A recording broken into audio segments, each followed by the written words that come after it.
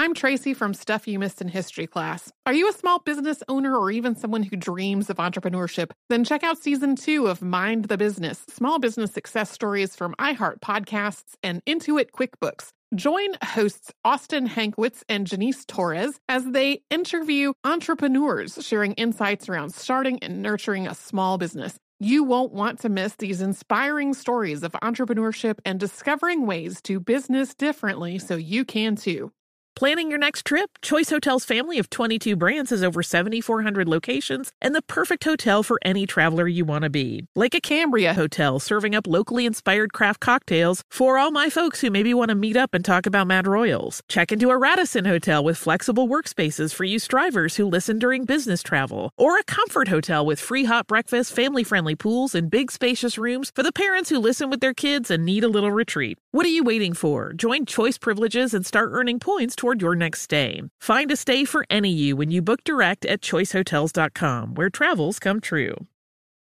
What does every grocery store aisle now have in common? Products that come in paper packaging. And not just the obvious ones like cereal boxes and juice cartons. From beauty products to boxed water, there are more opportunities to go papertarian than ever before. So why should you? Because paper comes from a renewable resource and can be recycled up to 7 times. Simply put, it's the smart choice for the environment. And it turns out the easiest choice for you. Learn more at howlifeunfolds.com/papertarian. When you think about the future, what kind of technology do you envision? Whatever the future holds, artificial intelligence will undoubtedly be at the heart of it all. Join Graham Class as he hosts Season 2 of Technically Speaking, an Intel podcast, and hear from the minds transforming healthcare, retail, entertainment, personal computing, and more with the help of AI. Tune in every other Tuesday and explore the latest technology that's changing our world today and creating a more accessible tomorrow. Listen to Technically Speaking, an Intel podcast on the iHeartRadio app, Apple Podcasts, or wherever you get your podcasts. Today's episode of Stuff You Missed in History class is brought to you by Tracker. Tracker is finding more than 1 million misplaced items each day. Order yours and never lose anything again. Listeners to this show get a free Tracker Bravo with any order. Go to thetracker.com and enter promo code HISTORY. The hardest thing you'll ever have to find is their website. Go to thetracker.com right now and enter promo code HISTORY for your free Tracker Bravo with any order. Again, that's thetracker.com, promo code HISTORY. Deep in the back of your mind, you've always had the feeling that there's something strange about reality. There is. Cybernoid, death mushroom, nanoparticle, mechanical messiah, fist punch evolution. On our award-winning science podcast, Stuff to Blow Your Mind, we examine neurological quandaries, cosmic mysteries, evolutionary marvels, and our transhuman future. New episodes come out Tuesdays and Thursdays on iTunes, Google Play, Spotify, and anywhere you get your podcasts. Welcome to Stuff You Missed in History class from HowStuffWorks.com.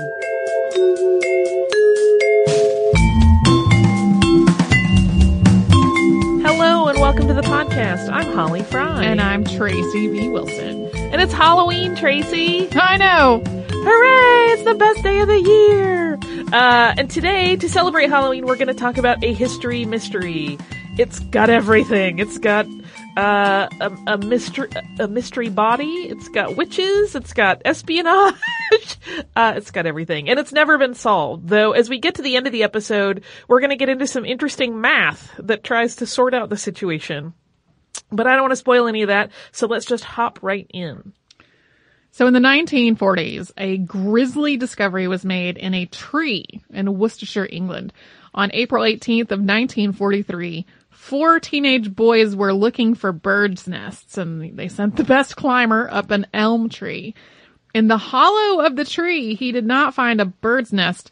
He found a skull. Initially, he thought it might be an animal skull, but when he pulled it from its place in the tree, he realized, no, it was a human skull. And there was also a little bit of decomposing flesh still attached to the skull, as well as a patch of hair. And this skull had distinctive teeth. They were crooked, and there was sort of what looks in pictures like almost a pronounced overbite, but also some lower jaw deformation. The boys, whose names were Robert Hart, Thomas Willits, Bob Farmer, and Fred Payne, were terrified. They were also really worried that they were going to get in trouble because they had been trespassing in Hagley Woods. This estate, which was near Birmingham, was private. They had no permission to be in there looking for nests. They had also been hunting rabbits, so they'd basically been poaching, and they had been doing all of that day with no permission. So the boys promised each other that they would keep it a secret. They put the skull back in its spot in the tree, and then they left. But the youngest boy of that group, Tommy Willits, did not, in fact, keep their secret. He was really deeply upset by the discovery, and he eventually confessed his troubles to his father. And his father immediately contacted police, and of course, an investigation began. When the police examined this elm tree, they found not only the skull, but also additional remains, including the majority of the skeleton. There were also pieces of clothing, a wedding band, and a single shoe with a crepe sole. The skeletal remains of one of this body's hands were also found buried near the tree. Examination of the remains by a pathologist concluded that the skeleton was a woman who had been between 35 and 40 when she died. She was 5 feet or 1.5 meters tall, brunette, and had probably given birth at some point. Another man involved in the investigation was forensic biologist Dr. John Lund, who at the age of 101 told the BBC radio show Punt PI about his examination of the remains. That interview happened in 2015. So he had been working under James Webster at the West Midlands Forensic Science Laboratory, and he kept notes on the case. The body arrived at his lab on April 20th, 1943, 2 days after it had been discovered. The bones had absolutely no remaining flesh. The hair that was attached to the skull was quite fragile, but he determined that it had not been chemically treated with color or any kind of curling solution. And the woman, Webster and Lund concluded, had been asphyxiated by a piece of taffeta that had been shoved in her throat. Additionally, it was believed that the body had been hidden in the tree while it was still warm, feet first, and that it had been there for about a year and a half, placing her death somewhere around October of 1941. Efforts started immediately to try to identify what appeared to be the victim of a murder. Missing persons reports were combed through for anybody who might line up with this mystery discovery. There were detailed descriptions of what she had probably been wearing based on what Webster had been able to extrapolate from this shoe and the clothing remains that had been collected. There was a whole reference through the dental records with dentists from all around Great Britain. But because of the war, missing persons records were something of a mess at this point. But even so, all known listings were reviewed for a possible connection. Literally thousands and thousands of records. But nothing matched. No results with dental records either, despite the fact that she had some unique features, including that jaw deformity and a recently pulled tooth that had been pulled shortly before she had died. And they really cast a wide net by placing this information in dental journals, hoping that they would find a dentist that recognized any of this information. But the case went cold. A small clue finally came from a man who had been working in management at one of the area's industrial companies. He had reported to police in July 1941 that he was walking to his home near Hagley Wood and he heard a scream. Another person, a teacher who was also on the path but coming in the opposite direction, had confirmed that he too had heard this screaming. And police were called to the scene at the time that these two men heard this scream, which would have been close enough to the October death estimate to have been a possible connection to the murder. But police in 1941 found nothing where the two men had heard the woman screaming, and they found nothing when they revisited the scene in 1943 after reviewing that 1941 report. Just as the case seemed to be running entirely cold in December of 1943, odd graffiti started popping up in the area. Scrawled in various places were the words, "Who put Bella down the witch elm?" There were actually a lot of variations on the phrase, including "Who put Lubella down the witch elm?" and "Who put Bella in the witch elm?" There were also some more instances of graffiti that strayed from this question format and said things more like "Hagley Wood Bella." And as a point of note, as we say this, we're not saying witch here, in the sense you might be thinking, what with this being Halloween. When we say wych elm, the spelling is W-Y-C-H. That's a tree, also known as a Scots elm. However, in several things that I read, there were people that were adamant that this was in fact not a wych elm, but another type of elm that's often mistaken for one. Just wanted to include that in the interest of horticultural history and to clarify that it is not witches in the Halloween-y sense at this point. It is creepy, though. Yeah. Even without that spelling difference, still creepy. These graffiti messages appeared to be the work of a single person. They were all written in the same type of chalk and block letters, and it was considered that they maybe were just somebody trying to play a prank. But there had been no leads in the case that had actually panned out up to that point. So these bizarre missives opened up two new lines of investigation. Number one, was there really someone named Bella who might be involved in this body that had been found in Hagley Woods? And number two, who was the artist behind the graffiti, and did they actually know something about the murder? But nothing, not the name Bella, not the dental records, not the hunt for the graffiti artist seemed to lead to any actual information. This woman seemed to be entirely untraceable, and as the months dragged into years, all kinds of other theories started to pop up about the identity of this woman in the tree. And before we get to those theories that started popping up in an effort to explain the skeleton in Hagley Woods, let's take a brief break and we'll have a word from one of our sponsors. You know that awesome feeling you get when you can just get stuff done with a click of your mouse and it's fast and convenient? It's a good feeling. It's a good feeling. And now you can do the same thing with your shipping and mailing. You can do it without even leaving your desk thanks to Stamps.com. Stamps.com turns your PC or your Mac into your own personal post office, which never closes. You can buy and print official U.S. postage for any letter or package using your computer and printer, and then you just hand that off to your fabulous mail carrier, or you drop it in a box, and you're done. You'll never have to go to the post office again. It is super convenient. Right now, you can sign up for Stamps.com and use our promo code, which is STUFF, to get a special offer that will entitle you to a 4-week trial, plus a $110 bonus offer, including both postage and a digital scale. So don't wait. Go to Stamps.com, and before you do anything else, click on that microphone at the top of the homepage and type in STUFF. That's Stamps.com and enter STUFF. So, we promised you a little witchiness at the beginning in the actual witch sense, not in the W-Y-C-H tree sense. So we're getting there. Professor Margaret Murray of University College London, who was an anthropologist, Egyptologist, archaeologist, and folklorist, put forth the theory that Bella, as she had at that point become known thanks to that graffiti, had been the victim of a ritualistic occult murder. Murray's evidence to support this theory was the fact that the hand bones had been found away from the body, and she believed that the ceremony that had claimed Bella's life is one which is called the Hand of Glory, in which the hand cut from the victim could be used for divining or protection as part of the practice of witchcraft. And the sensational nature of this idea really took hold in both the press and the public imagination. This reminds me of the satanic ritual abuse panic. It is absolutely the same thing. That was not really founded in reality. So, when another murder victim was discovered in a neighboring village, this one a man who was pinned to the ground with a pitchfork, people started linking the two deaths, even though it had been 2 years between the two. Scotland Yard, who was spurred on by Margaret Murray, started investigating this witchcraft angle because there had been no other new leads in the case. And as with all the other leads, it got them nowhere. Had no real information that was gathered as a result of Murray's theories.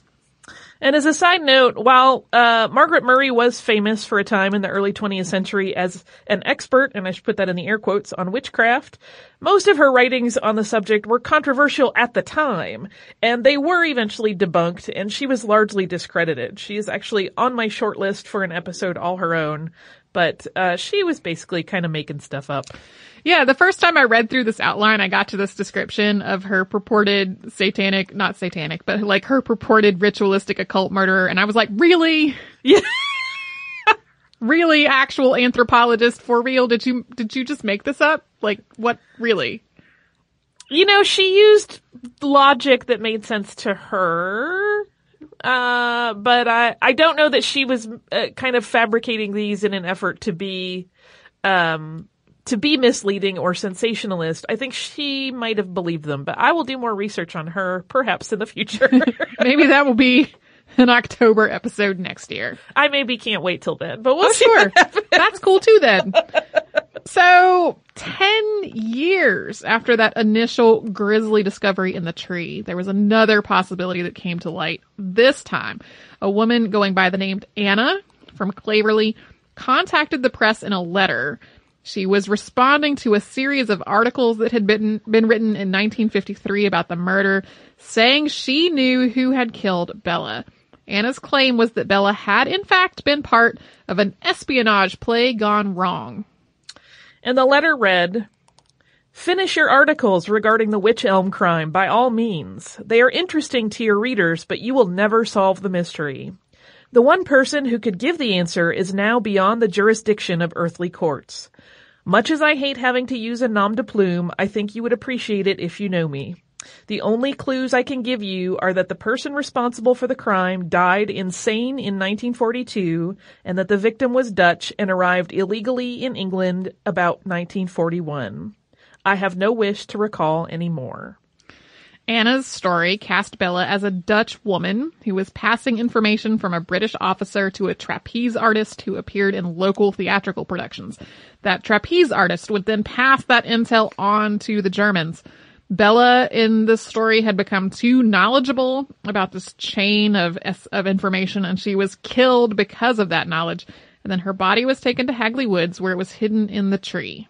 Of course, this fleshing out of the story past that initial letter came because the police got involved, of course, once the press got this letter, and they questioned her. Because the area around Worcestershire was home to a number of munitions factories during World War II, it had been scrutinized by the Nazis for information during the war. It had also been a target. So authorities did pursue this new German spy ring angle with some level of vigor. Some aspects of Anna's story checked out. There had been a British man connected to a German spy ring in the area, but he had died in Stafford Mental Hospital in 1942. And as it turned out, that man was related to Anna. Anna's real name was Una Mossop.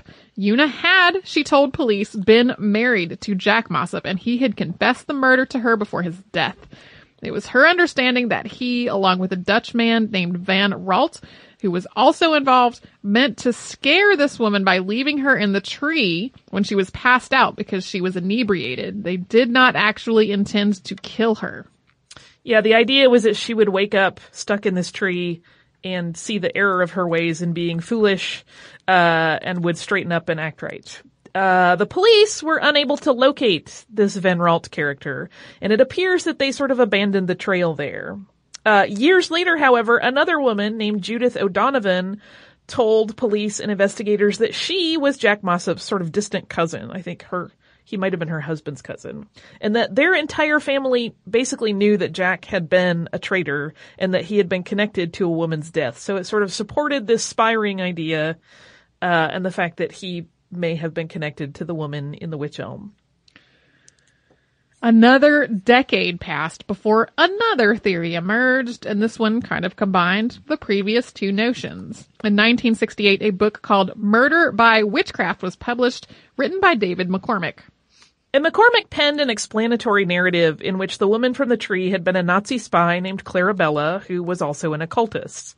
According to McCormick, who said that he had been able to look at German intelligence reports that listed the woman by her code name, she was called Clara. His assertion was that the Bella in the graffiti was referencing Clarabella. McCormick's book indicated that Clara had been sent into the county of West Midlands by parachute in 1941, but that she was never heard from again. Of course, these roads all proved to be fruitless, just like all the others had, in terms of churning up any real information on the case at the time. 3 full decades after McCormick's book was released, the case of Bella's identity once again gained attention. And at this time, pieces of the puzzle started to come together in the minds of interested parties. For one, when the case closed, which was actually in 2005, the case file was published, and in it, there was a mention of a search for Bella's body to be exhumed so that DNA evidence could be gathered, because that would certainly be helpful. But that search for her body was unsuccessful. It turns out that this failure to find her body was in part because they had been looking in completely the wrong location. It had been presumed that Bella had been buried locally, but in fact her remains had gone to the University of Birmingham to a colleague of the original pathologist in the case for additional testing. And that was a detail that had sort of been lost in the 60-some years since the case had been active before it was closed in 2005. And unfortunately, the skeletal remains disappeared from the university's records and their lab, lost forever to time. And any records from the University of Birmingham about any testing that was done on those remains have also vanished. This has led to some speculation of a cover-up, but it could also just be really terrible bookkeeping. Yeah, I'm going to hold out hope that one day it will be one of those, look what we found in our own collection. Yeah. This set of human remains that nobody labeled correctly. And the thing to keep in mind too, and I know this from my years working in a library, is that there were things that happened during wartime that really messed up record keeping. You know, it wasn't necessarily that people were lazy or trying to cover anything up. There were times when an air raid would happen and everything would be shuffled around and stuff got lost. Yeah, well, and even if you are really careful, human beings still make errors. And if you have a gigantic collection and are still 99% accurate, that's a bunch of errors. Anyway, coming up, we're going to talk about an MI5 file that might actually give some weight to the narrative that McCormick had reconstructed. But first, we're going to take a quick break for a word from one of our awesome sponsors. Today's sponsor is MeUndies.com. And you know, whether you're wearing a suit or sweats, you're probably spending a lot of time in your underwear, and often, instead of making a statement, that underwear is kind of boring. MeUndies is here to change that. I would just like to say their October pattern is adorable. Best thing ever. Yes. It's super. I was so excited when I got mine. I texted Holly immediately about underwear. Every pair of MeUndies is made from sustainably sourced modal. It's a fabric that is twice as soft as cotton. Nothing can describe the fit and feel of MeUndies, and once you try them on, you will understand why they are called the world's most comfortable underwear. If you don't love your first pair, they are free, no questions asked, and there are dozens of styles and limited edition prints, so it's always something new. Shipping is free in the US and Canada, and you can save up to $8 a pair with the MeUndies subscription plan. Get the subscription or a single pair and get 20% off your first order when you go to MeUndies.com/history. That's MeUndies.com/history for 20% off your first order. One more time, MeUndies.com/history. So another bit of information that also shed light on this possibility that McCormick's theory had some truth to it. A declassified file in the British National Archives on Gestapo agent Joseph Jacobs, who was an inexperienced, undertrained agent that was sent to gather information on weather patterns in the London area. Jacobs had parachuted into Cambridgeshire in 1941, broken his ankle in the drop, and was arrested by the Home Guard, which was a World War II defense organization that was part of the British Army. One of the items that Jacobs was carrying when the Home Guard apprehended him was a photograph. That photo was a picture of a woman named Clara Bowerly, a singer and film actress that Jacobs said was also his paramour. He also told his captors that Clara Bowerly was a Nazi secret agent and was supposed to parachute into West Midlands, and that the two of them were supposed to have made contact. Jacobs was executed by firing squad in the late summer of 1941, and this turned out to be the last execution at the Tower of London. He could also easily be an episode subject on his own. These MI5 records on Jacobs included an investigation of Bowerly. She was born in 1906, meaning that in 1941 she would have been 35, which was the right age to fit the pathology report of the Wych Elm victim. And she did work in music halls in the West Midland area for 2 years before World War II began. And she learned to speak English with no trace of a German accent.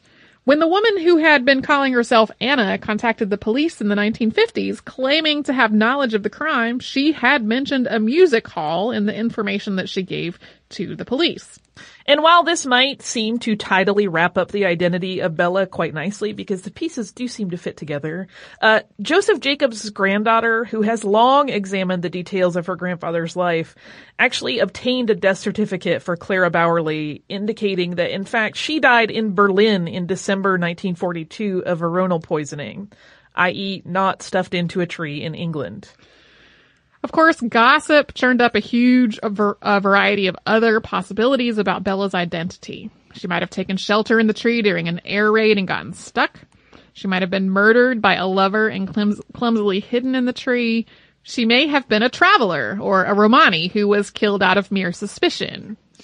And there was even a lead that, at least in terms of plausibility, seems fairly valid. So on April 7th of 1944, a sex worker from Birmingham told police that a woman that she knew had gone missing on Hagley Road or in that area 3 years earlier, and that woman's name was Bella. If this information garnered follow-up from the police, it does not appear to have gotten much traction. Incidentally, this whole graffiti of who put Bella in the wych elm has continued in the 7 decades since the murder was discovered. There's an obelisk in Hagley Park called the Witchbury Obelisk, and it's been the most frequently tagged location since the 1970s. Presumably, at this point, it's kids trying to be spooky, and the spelling has changed from W-Y-C-H to W-I-T-C-H. It's definitely not somebody trying to communicate a kind of clue about the unsolved murder case at this point. It is like Kilroy was here, but exactly. And it's very possible that it never was anything but people pulling pranks, but we just don't know. In 2014, a statistical analysis of all of the known data in the Hagley Woods murder was done by researchers Norman Fenton and Martin Neal using Bayesian analysis, and they determined a number of things. They're actually in that BBC radio piece that we mentioned earlier, but then they also wrote a paper separately where they explain it all, and that thing is fabulous. So it'll be in the show notes. But the first thing that they determined is that there is a 99% probability that the cause of death was criminal. That one is the completely unsurprising. Correct. There's a 97% probability that Bella was not British, less than 2% chance that she was Dutch, and an 18% chance that she was German. There is a 93% probability that Bella was still alive when she was put in the tree. That's awful. That kind of holds with that whole story that the men had put her there to scare her and that she had somehow become stuck. There's a 33% possibility that Jack Mossop was involved in her death and 7% that it was some kind of intelligence service. In order to increase that probability to a 95% chance that Mossop was involved, the researchers' model would have required 4 additional witnesses in addition to Una Mossop and his cousin Judith. And there is a 25% probability that Bella was a spy and a 16% probability that she was a prostitute. In their paper on this study, the researchers were very clear that there are lots of variables that could really quickly change the whole statistical picture. For example, they're working under the assumption that police involved in the investigation really did exhaust all the leads in each instance where they felt like there was a dead end. If they left a stone unturned here or there, then the model shifts significantly. Additionally, there's the credibility of various witnesses. Yeah, if you increase or decrease the credibility rating of various witnesses, that model changes really quickly as well. But of course, all of those numbers do not settle this crime conclusively, and Bella's story remains a mystery.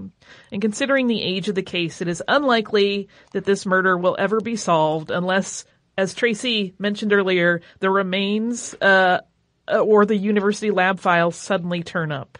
So that is our spooky unsolved mystery for Halloween. And we hope yours is safe and that you do not end up in a tree stuck in any way. Please don't. I mean, you can climb a tree safely if you want to do that. I have never climbed a tree. Really? Yeah. They're dirty and I'm scared. They're dirty and I'm scared. That's the bottom line. My mother had very clear rules about how large the branch could be for us to safely climb the tree. And if we climbed up into branches that were narrower than that, I think it had to be at least as big as our arm. I can't remember if it was our arm or our leg. There was a body part that we had to compare before we put our weight on any tree limb. Yeah, My mother's very concerned with safety. I've had many friends through the years who are big into tree climbing, and they always look at me like I'm some sort of mutant when I'm like, I've never climbed a tree, and I feel no urge to change that. That's fine. Do you have some listener mail, though? I do. I have 3 pieces of listener mail, but they're brief. The first one comes from our listener, Kaylee. She sent us a lovely parcel. She says, "Hi, ladies. I've been a long-time listener to the podcast, and I finally decided to write in after the John Brown raid episode. I am a museum curator for the National Park Service and currently work in Harper's Ferry. What? I moved here. Yeah, how great is that? I read all our email, but I forgot this one. Well, this wasn't an email. parcel. It's a parcel. That's why you haven't seen it. I moved here earlier this year from Georgia. I was so excited to listen to the episode because it gave me more insight than I had already gathered. Keep doing what you do. I enjoy every episode as it gets me through the mundane tasks at work. Stay fabulous, Kaylee." And Kaylee also sent us cool magnets and state quarters. She sent us a lovely little parcel. Thank you, Kaylee. That's the coolest. That's awesome. That's really cool. And then I have 2 emails from our very recent podcast on Vincent Price. The first one says, "Hi, ladies. I listened to your recent Victoria Price interview, and I was delighted to hear her mention that someone had emailed her about their Vincent Price cooking blog, because that someone was me. My partner and I have been huge fans of Vincent Price since childhood, and we love to cook, so we decided to do 31 days of Vincent Price cooking for the month of October. It seemed fitting. Check out the blog if you would like, and let me know if you've tried any of the recipes we've tried or any we haven't that you recommend. That blog can be found at 31daysofvincentrecipes.tumblr.com. Loved the interview with Victoria. Isn't she just incredible? The answer to that is yes. She's amazing. So I did look at their blog, and they're doing such lovely little things. They're making yummy stuff. It makes me want to bake all the tarts, because he has a lot of tarts in that book. My favorite is still the lobster bisque. It's very heavy and rich, but it's so delicious. My next one is a fun story about Vincent Price from someone. We've had a couple people mention that they've seen him lecture, or that they ran into him at some point in their lives, and this one was very sweet. So it comes from our listener, Babette. She says, "Your interview with Victoria Price was wonderful, and it reminded me of my Vincent Price story. In 1968, I was on an 8th grade trip into New York City, and we were allowed to scatter once we were at the Whitney Museum of Modern Art. And I was with a friend near a very modern piece of art, a boulder surrounded by a series of concentric circles of different types of stone granite. I noticed a very tall and distinguished man in the room who looked oh so familiar, but I wasn't sure who he was. My friend, who probably recognized him, goaded me to get his autograph, but I still wasn't sure who he was, so I did what any brave but confused teen would do. I walked up to him and I said, 'Who are you?' He smiled and bent at the waist until he was closer to my height of 5'4", and in his remarkable deep voice, he practically sang, 'Why?' And as soon as I heard that voice, I knew exactly who he was, and I asked for his autograph, which he gave me, written in very beautiful script. Vincent Price was my first celebrity signing/autograph, and a thrill that I will never forget." That's the sweetest story. I love that story. Yeah, on social media, we've gotten so many cute, sort of brief stories. One person had tweeted at me and said that a friend that she knows, lived not far from him when she was a girl, and he would sometimes bring cookies out to the kids at the bus stop while they waited. There are just so many cute little stories that have come up that it just is delightful. If you would like to write to us, you can do so at historypodcast@howstuffworks.com. You can also find us across social media as Missed in History. That's at Twitter at Missed in History, Facebook.com/Missed in History, Instagram at Missed in History, missedinhistory.tumblr.com, and on Pinterest.com/missedinhistory. If you would like to come to our parent site, How Stuff Works, you can type almost anything that you can think of in the search bar, and you will get a load of content to delight and entertain yourself. You can also visit Tracy and me at missedinhistory.com, where we have all of our old episodes, the entire archive of the show, as well as show notes from the last several years that Tracy and I have been on the show, and the occasional other goodie. So come and visit us at missedinhistory.com and howstuffworks.com.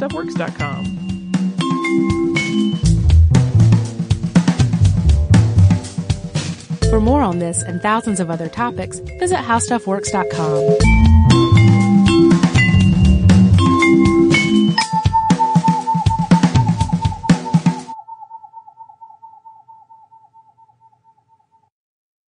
Get emotional with me, Radhi Devlukia, in my new podcast, A Really Good Cry. We're going to be talking with some of my best friends. I didn't know we were going to go there on this. People that I admire. When we say listen to your body, really tune into what's going on. Authors of books that have changed my life. Now you're talking about sympathy, which is different than empathy, right? Never forget, it's okay to cry as long as you make it a really good one. Listen to A Really Good Cry with Radhi Devlukia on the iHeartRadio app, Apple Podcasts, or wherever you get your podcasts. What up? I am Dramos, host of the Life as a Gringo podcast. This is a show for the No Sabo kids, the 200%ers. Here we celebrate your otherness and embrace living in the gray area. Every Tuesday, I'll be bringing you conversations around personal growth, issues affecting the Latin community, and much more. Then, every Thursday, I'll be tackling trending stories and current events from our community. Listen to Life as a Gringo on the iHeartRadio app, Apple Podcasts, or wherever you get your podcasts. I'm Johnny B. Good, the host of the podcast Creating a Con, the story of Bitcoin. This podcast dives deep into the story of Ray Trapani and his company, Centratech. I'll explore how three 20-somethings built a company out of lies, deceit, and greed. I've been saying since a very young age that I was going to be a millionaire. If someone's like, oh, what's your best way of making money? I'm like, oh, we should start some sort of scheme. Listen to Creating a Con, the story of Bitcoin, on the iHeartRadio app, Apple Podcasts, or wherever you get your podcasts. Welcome to Season 9 of Next Question with me, Katie Couric. I've got some big news to share with you in our season premiere featuring the one and only Kris Jenner. Oh my gosh, congratulations. That is very, very exciting. And that's just the beginning. We'll also be joined by podcast host Jay Shetty, Hillary Clinton, Renee Fleming, Liz Cheney, and many more. So come on in, take a break from the incessant negativity for a weekly dose of fascinating conversations. Some of them, I promise, will actually put you in a good mood. Listen to Next Question with me, Katie Couric, on the iHeartRadio app, Apple Podcasts, or wherever you get your podcasts.